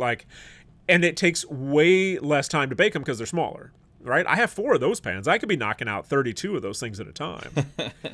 And they take up, they're easier to manage. They're very easy to be consistent, which is a huge deal with this. And they don't stale as quickly because as soon as you cut into a loaf of sourdough bread, it starts to stale. You're going to eat one of these rolls in one sitting. And so the other 7 of them can hang out for a couple of days before they start to go stale. Those things are delightful. Nice. All right, we should probably get off of that because this is still fictional, right? I still am not yes. making anything for sale. Let's do one more thing. Do you want to finish on mac and cheese? Yeah, we can. All right, let's do that. I'm going to get rid of all my other tabs because I don't care about we didn't get to Tupperware right now. Yeah. All right, Steve. We were talking about mac and cheese 2 weeks ago. Last week. Last week I think because you sent me the article shortly after we spoke. Right, because I keep finding out mitochondria is the powerhouse of the cell aside. I keep finding out that there's all this shit that I never learned, and obviously you can't know everything. That's fine.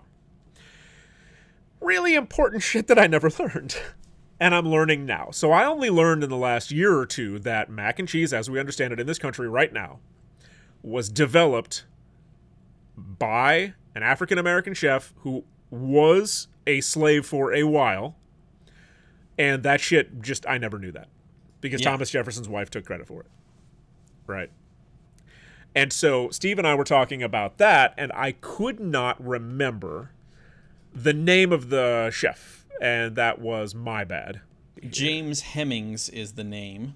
It's down a little ways, maybe halfway in the Epicurious article, because it goes into the way ancient history, Roman times stuff, before it gets to most food will have ancient roots of some kind, so it gets to that before it gets to James Hemmings. Yeah. You're absolutely right. So we cannot say mac and cheese was invented by James Hemming. Quote from this article on Black History Now. A master chef whose family had the unfortunate luck of being one of the most famous in African-American slave history. We use the word unfortunate because, sadly, a handful of the Hemmings were property of Jefferson, from his sister Sally, who gave birth to many of the former U.S. president's children, to his white half-sister Martha Wales, who was Jefferson's wife 19 years before he became president.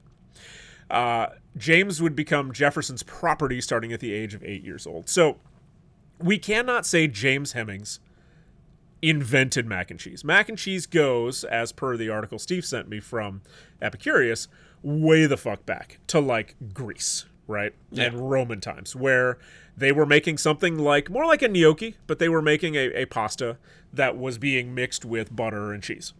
Fine.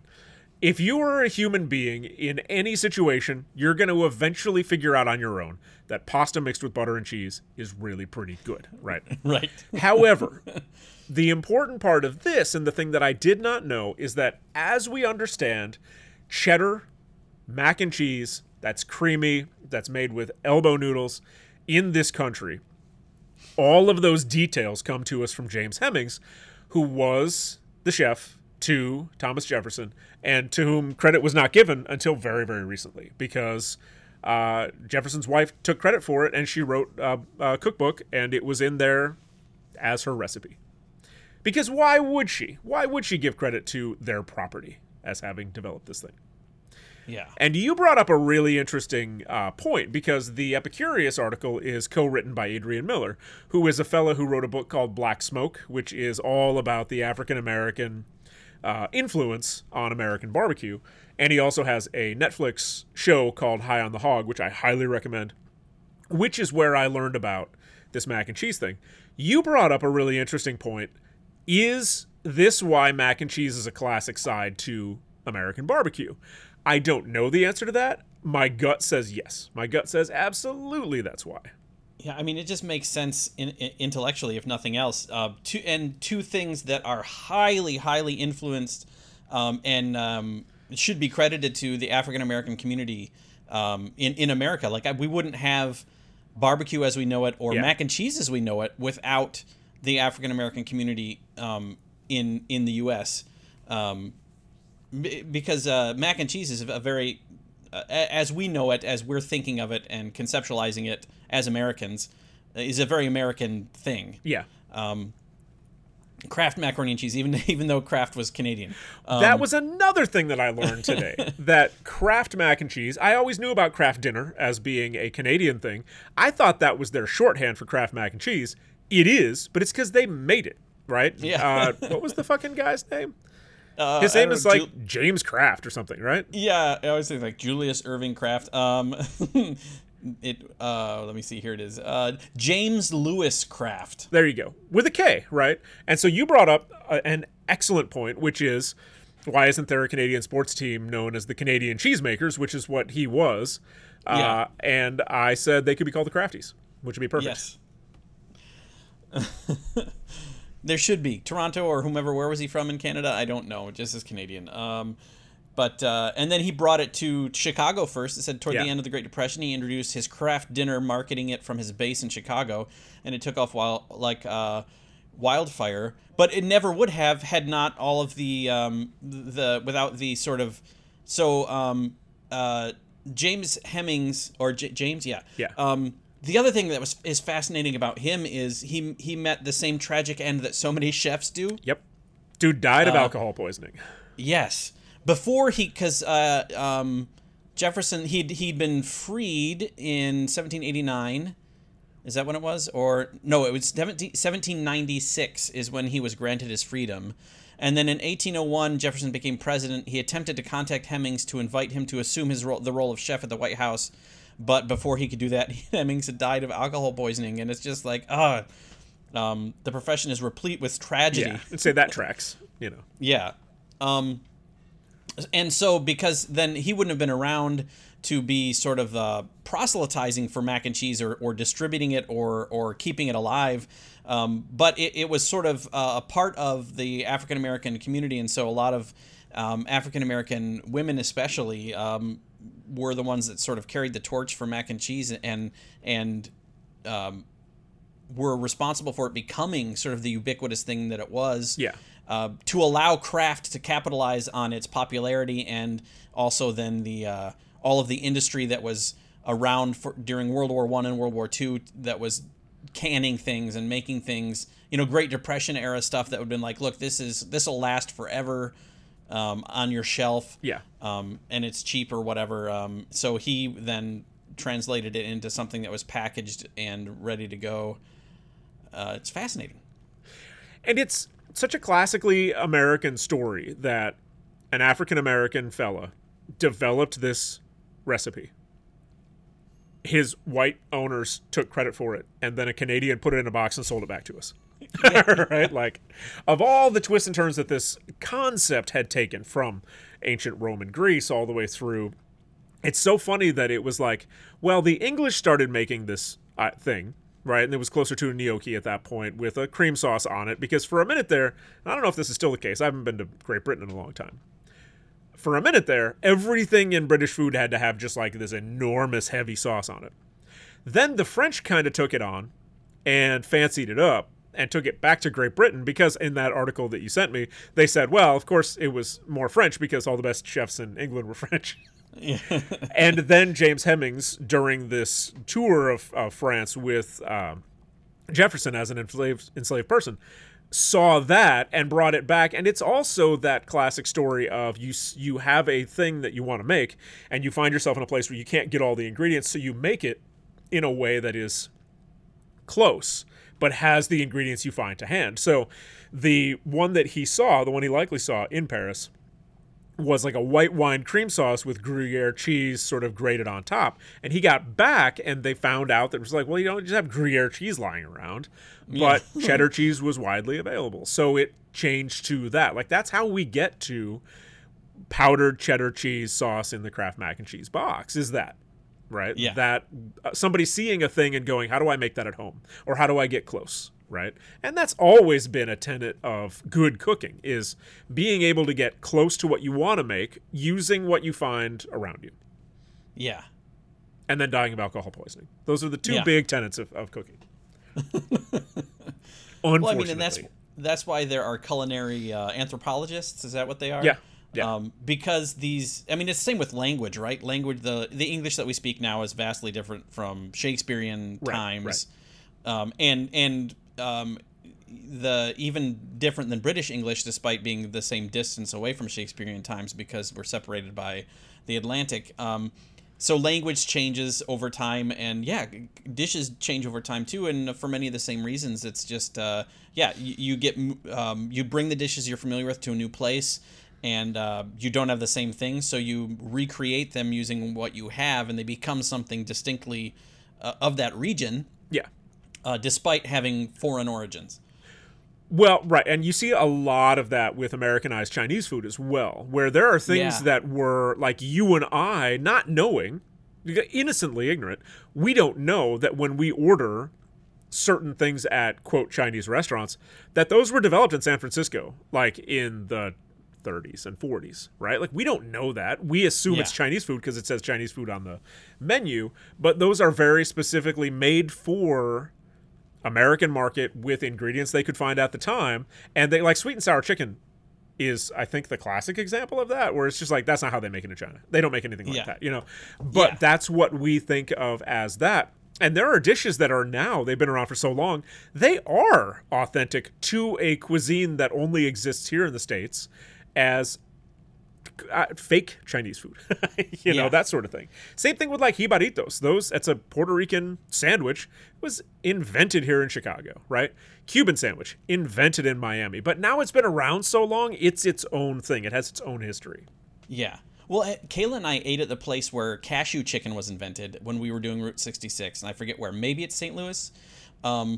But I mean, and that can legitimately be called Chinese food in that I believe the creator was ethnically Chinese. There you go. So it is Chinese food, but not Chinese food like that's served in China. Right.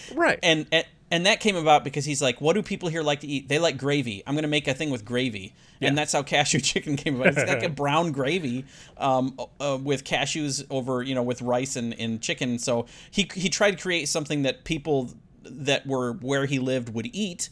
And that's how cashew chicken was invented. But they're not going to serve it in China unless it's American Chinese food. Yeah.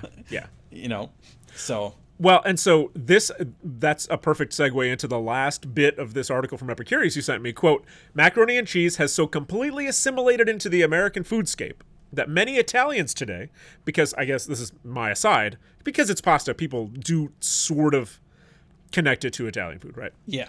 Many Italians today dismiss it as a grotesquely caloric Italian-American invention.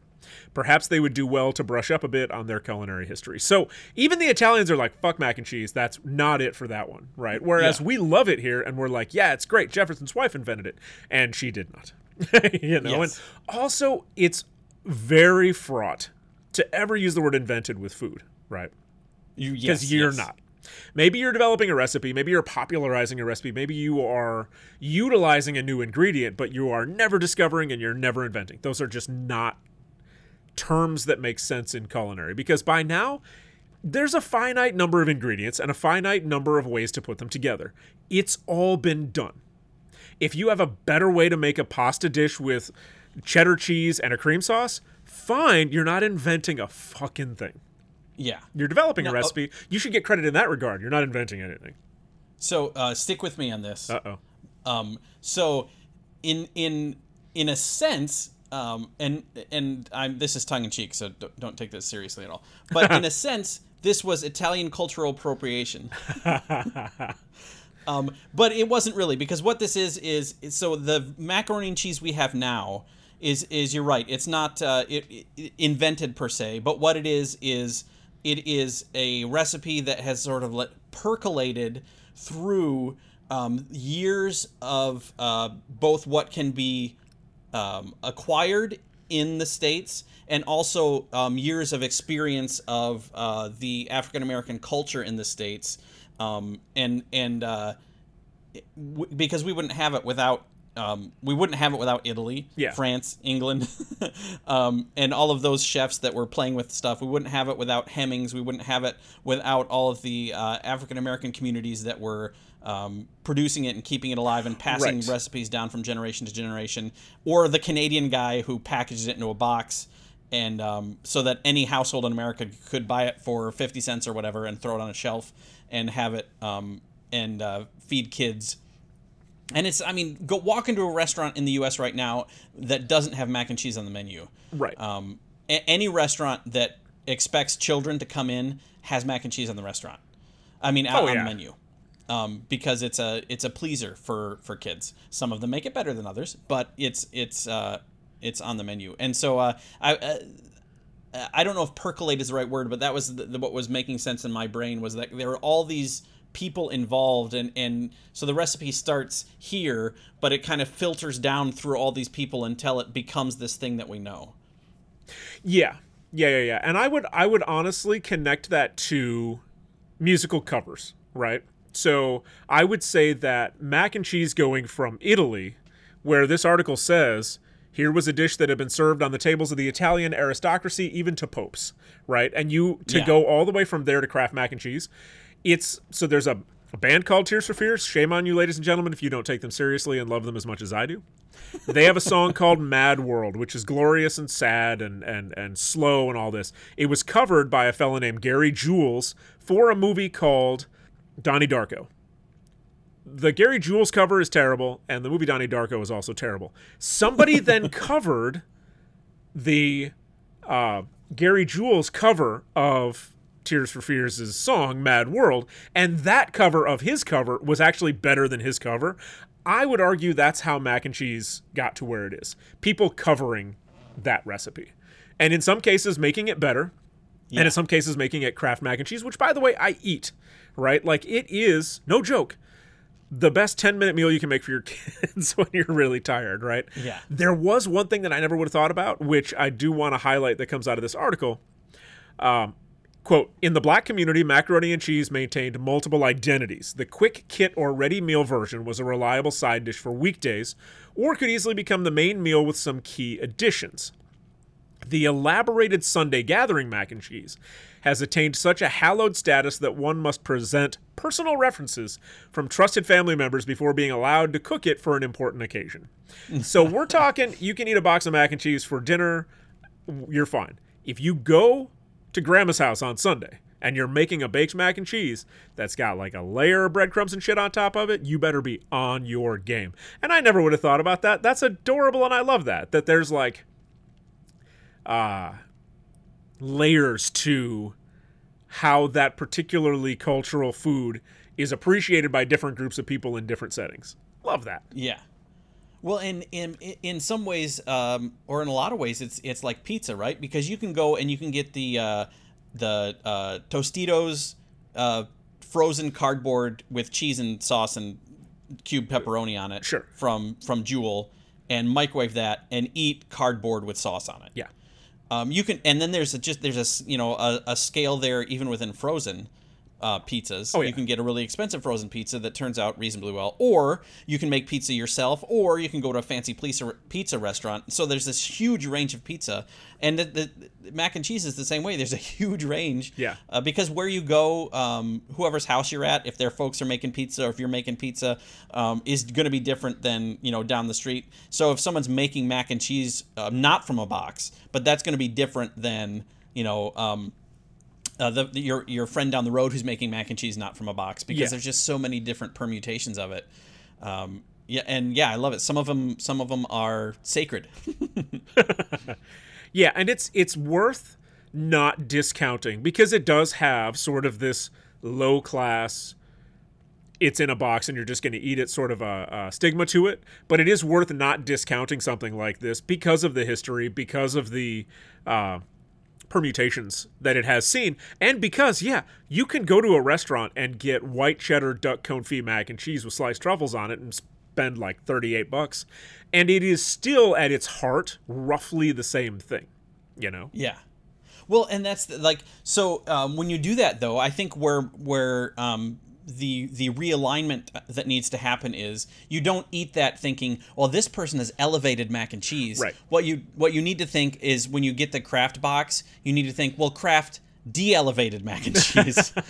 And again, I eat Kraft mac and cheese as well, or mac and cheese out of a box. I'm not saying it's a terrible product that should never be eaten. I'm just saying that he made it utilitarian in a lot of ways. Right. Well, this article even points that out. Quote, at the same time, mac and cheese was also the stuff that filled school lunch trays and saw families through rough times. Hard agree, right? You can buy a pack of 5 boxes of mac and cheese for like $6. That will feed my family that'll feed my family 3 meals, right? That's not to be sneezed at for anybody who has, like, I've told this story before, but this is worth going back to the idea of taking something that is a problem and making it into its own solution. When I was a kid, we were not terribly well off. My mom never let us eat in the living room. However, when we were having pot pies, she just made this shit up. When we were having pot pies, we could eat in the living room. It was a treat for us, right? Those pot pies were 50 cents a piece. She could feed the whole family for $3. That is a huge win, planning-wise and financially for her, because she made us look forward to the cheapest fucking thing she could possibly feed us, because she tied it to, we get to eat in the living room, right? Like, you have to make choices like that. And is mac and cheese going to poison you? No. Is it the best thing you could possibly eat? Also, no. But in some cases, you got to do what you got to do. There is a spectrum there. Yeah, and on that spectrum, I would say there are some cheap foods that are better than others, and mac and cheese I think, is a solid good. It's a solid good. Yeah. I mean, you could probably find one that's really bad. And so in terms of elevating the food, I think you can elevate Kraft mac and cheese, but mac and cheese as a concept and as a food, I think, especially in terms of this article, it's really hard to elevate it because it's been all over the spectrum already. Yeah. So you can elevate your own mac and cheese. Yeah, and the other thing is that you have to consider the term elevate, which I'm sort of against that term, because a really good baked mac and cheese, right, in like one of those tin trays that shows up at a picnic, there's no need to do anything else to it, right? And if you are getting a duck confit white cheddar truffle mac and cheese at a restaurant, it's probably not mac and cheese. You're probably looking at a really good pasta dish, which is something else. Right? It's a different thing, because it's not like there's an essential something to a mac and cheese, which I think if you, quote, elevate it too far, it's like when we talked about elevating pasties. Something about pasties, if you make them too good, they stop being pasties. Part of the charm of a pasty is that you're like, this is not great, you know? But individual parts of it can be great. Like, you eat a pasty and you're like, actually, the crust on this is really good. Or you go, actually, there's venison in this. This is really good. But at no point are you going to be like, fuck, I'd pay $40 for this. No. Then it's not a pasty anymore. It's some sort of a bespoke hand pie or something, you know? Yeah. And I would argue the same thing is true of a really fancy mac and cheese. You know, it's ceased being mac and cheese at that point. And that does not decrease the value of actual mac and cheese. It just means that that's a different thing. Yeah. Well, I think the elevated term is something that we've only had since the advent of food television. Yeah. Because it's it's one of the things that a lot of the contestants say to try to sneak something by a judge. Oh, well, this is mac and cheese, but it's elevated, or deconstructed is the same thing. That and it taps into the comfort food idea, which is, I've made this thing that your mom made when you were a kid, but I made it way better. It's like, well, okay. So you're trying to tap into nostalgia at the same time you're trying to show off. I get that. I do that shit all the time. But there's a certain cockiness to that I am starting to resist and reject. Yeah. The only thing you've elevated is my hatred of you. Well, and in some cases, it's got a little shimmer of insult on it, which is like, this is what your mom would do if she was good. You're like, whoa, right. whoa. You know, leave my mom out of this, man. She did fine. I could be your mother. Right, that's a whole different thing. Right. A cooking show where the entire goal is to try to get the judges or the panelists to completely reject their own family. Next on Stockholm Syndrome. A cooking show set in Stockholm where you're trying to just gaslight the judges into liking things that are terrible. Yeah. I kind of like it. I kind of like it. All right, Steve. I feel like that's all that I have energy for today. To be honest, I still have not. I'm going back to, what's it called? Periodic fasting? Oh, yeah, intermittent? Intermittent fasting. So I've yet to eat anything today, and I'm a half hour behind what is the threshold for me to start eating. So I'm getting a little twitchy. But I will say, I just drank like 3 cups of this Mexican Chiapas coffee from Taste of Colombia, and it is so good. So I feel really good about my choices today, but I do need to go eat something. And that was about half of what we were going to talk about today, but we got stuck on my car buying issues and took up a bunch of time. So Yeah, and gardening. Anything else you wanted to talk about before we wrap up today? No, I'm good. Except now I have a hankering for mac and cheese, but I'm not going to make mac and cheese. I still have to go grocery shopping, and I don't have any milk in the house. So I should probably get 18,000 cows instead. I know where you can get some cheap. We shouldn't be laughing about this. That's a No, lot. It's terrible. not human life, but it's a lot of loss of life. Yes, And income. There were 60 people that worked at that place. What's happening to them now, right? Like, even if insurance covers rebuilding that farm, those folks are legit out of a job right now. All of them. Yeah. Man. All right. Well, ladies and gentlemen, once again, and this is all going to be in the show notes, but if you want to see the further gardening and baking and stuff like that I'm doing, you can find me at Chef Ben Randall on Instagram. We have a Facebook page and a Facebook group. If you have long-form kind of stuff you want to talk to me about, definitely hit us up, intheweedswbr@gmail.com. And Steve runs a website for us. intheweedswbr.com. And if you have something dried in your house that you want someone to make a sausage out of, oh yeah, there you go. Contact Peter at Crooked Barn Charcuterie and see if he has any recommendations. I kind of want to make my own barbecue or just like steak rub, like Montreal steak seasoning. Yeah. And so what I'm going to do is I'm going to take some of the bell peppers that I grow this summer and onions and garlic, and I'm going to smoke them and then dry all that and then grind all that up with salt and pepper and garlic powder. And I think I'm going to work on my own steak seasoning. Nice. So that's definitely going to be a thing. And that'll cost $1 million for a tiny little jar. Well, you're elevating everyone's steak, so it's going to be worth it. That's true. Elevating steak left and right. You'll have to get a taller table to sit at to eat that. So if anybody out there knows about a good anti-caking agent for powders that is like not harmful, that I can reliably and fairly cheaply get a hold of, my roasted garlic powder is getting really pretty clumpy, and I'm not a huge fan of that. I would love to know that information as well. So feel free to reach out to us. Steve, I think that's all I've got today. Cool. For In the Weeds with Ben Randall, I am Ben Randall. And I'm Stephen Cadwell. We'll talk at you next week. Bye-bye.